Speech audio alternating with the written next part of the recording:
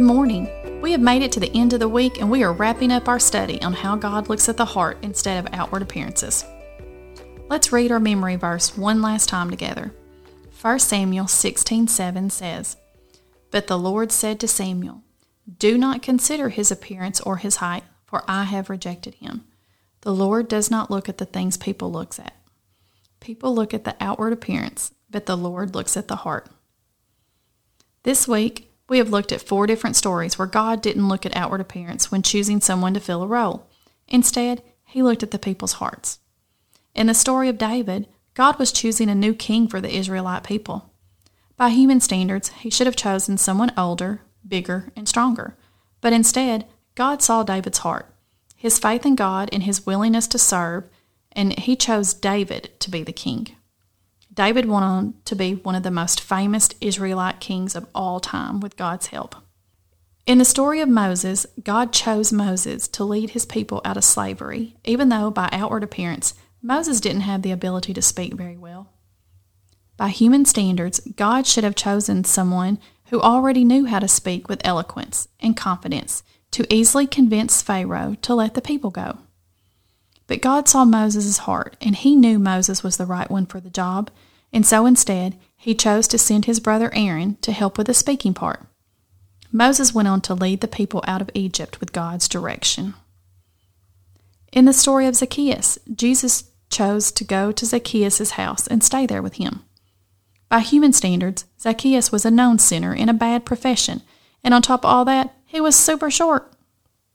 Shouldn't Jesus go stay with someone more holy and maybe someone who didn't have to climb a tree to be able to see Jesus? But Jesus saw Zacchaeus' heart, and he knew that Zacchaeus had a willingness to turn from his sin and make everything right again. In the story of the woman at the well, Jesus chose to speak to a Samaritan woman and extend grace and salvation to her and her town. By the human standards of the day, Jesus should not have ever spoken to her because she was the wrong race, because she was Samaritan, and she was the wrong gender because she was a woman. But Jesus saw her heart and loved her. He knew she would receive the good news of the Messiah, and frankly, he didn't care what the human standards of the day were. So by looking at these 4 stories in our memory verse, what can we learn? How can we take these teachings and apply them to our world today? The truth is, outward appearance is a big deal in our world today. We get treated differently based on how we look all the time. If we look rich, we might get treated one way. If we fit the standards of beauty, we might get treated another way. And if we somehow don't meet these high standards, well then, how we get treated might go downhill pretty fast.